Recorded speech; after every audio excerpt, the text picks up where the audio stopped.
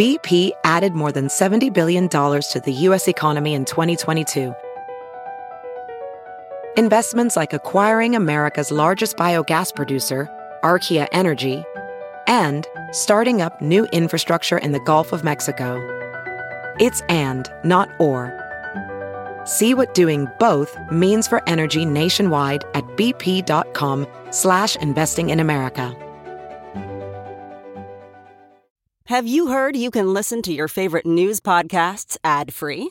Good news. With Amazon Music, you have access to the largest catalog of ad-free top podcasts included with your Prime membership. To start listening, download the Amazon Music app for free or go to amazon.com/ad-free news podcasts. That's amazon.com/ad-free news podcasts to catch up on the latest episodes without the ads. Welcome to The Refresh from Insider, brought to you by WebEx by Cisco. I'm Dave Smith. And I'm Rebecca Ibarra. It's Monday, July 4th, and we're off today for U.S. Independence Day, but we have a great conversation for you about summer travel. Yes, it is really good. Our airlines reporter has some great tips about dealing with flight cancellations and delays right after the break. The changing world of hybrid work offers new possibilities. WebEx enables them with an open platform and many integrated partners like Notion, Unifor, and SalesLoft. Powerful partnerships power hybrid work. Visit apphub.webex.com. WebEx, working for everyone. Dave, all I've heard about this past month and this holiday weekend is about flight cancellations and delays. Yep, welcome to summer travel. We are officially in it. If you survived your travel plans this 4th of July, congratulations. If you're still stranded in an airport somewhere, I am so sorry. Just stay strong, breathe. You got this. Yes, breathe, because Insider's Taylor Rains says this weekend isn't unique. We'll be seeing this type of mayhem at airports coupled with high ticket prices, joy for the rest of the summer. Awesome. Thankfully, Taylor is here right now to tell us why all of this is happening, and if we can do anything about it, or if we are stuck in this travel hellscape forever. Welcome to The Refresh, Taylor. Hi, thank you so much for having me. Taylor, summer is always a busy and sometimes unpleasant time to travel, but this year seems especially bad. Why? Well, there's a couple reasons. The first and foremost is probably the pilot shortage. There is a mandated retirement for 65, and a lot of the boomers are getting to that age. So we're having a lot of pilots retire. And not only that, during the pandemic, pilots got early retirement from airlines so they could cut their workforce, obviously during COVID-19 when there wasn't a lot of flying. Couple that with ATC shortages around the U.S., particularly at Jacksonville Center, that simply can't handle the traffic scheduled. So that causes disruptions. And then there's obviously uncontrollable weather, thunderstorms and hurricanes that happen more during the summer. And so all of this combines. Crews get misplaced, aircraft are not where they should be for the next flight, and that just creates this cascading snowball effect. I know a lot of this seems like it's out of our control, but do you have any tips at all about how we can avoid flight cancellations and delays? So, like you said, a lot of it is out of our control. So, unfortunately, cancellations and delays are likely going to happen. But there are a few things that you can do to prepare for that, to give you more time at the airport to, scramble when things go wrong. So, one of the biggest things I say is if you can book a priority seat, a premium economy or a business or some sort of priority boarding that gives you access to priority lanes to drop your bag, that'll expedite that process. Regular economy, especially basic economy tickets, don't get any of those perks. So you're going to be standing in line longer at the ticket counter trying to check your bag. And then if you can actually avoid checking a bag altogether, that's even better. Keeping it as close to you as possible. One of the biggest issues that we've been seeing is airlines losing luggage. So people are not only stranded in airports, they are stranded without anything to wear except for the clothes on their back, which just could not get any worse. Wow.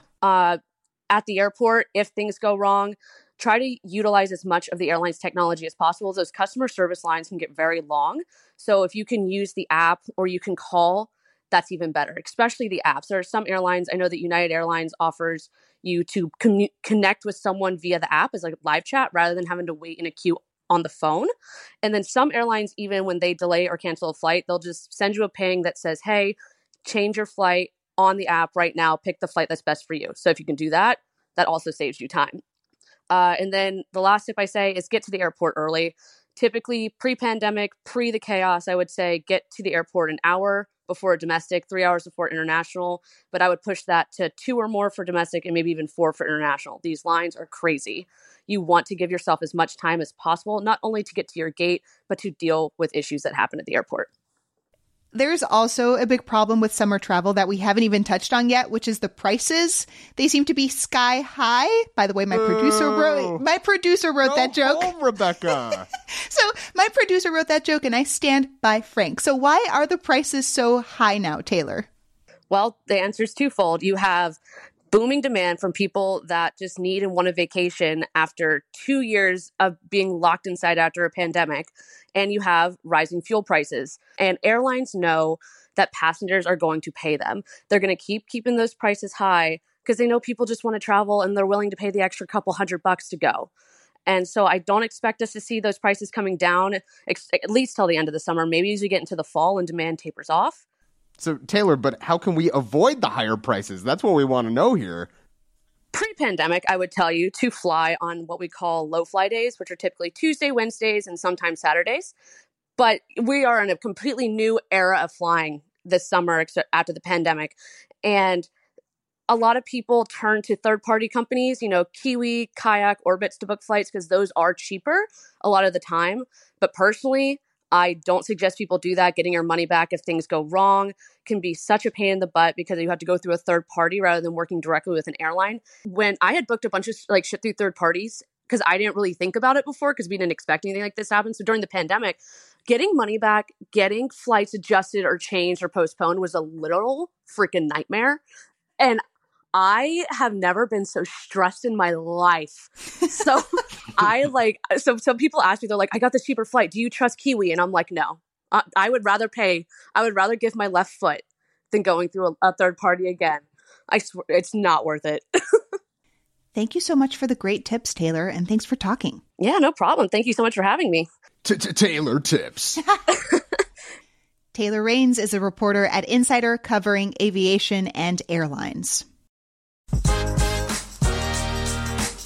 We'll be back with our regular programming tomorrow. In the meantime, make sure to follow The Refresh from Insider on Apple Podcasts, Spotify, or wherever you listen to podcasts. And please, do us a solid. Leave us a rating and a review. It helps other people discover the show.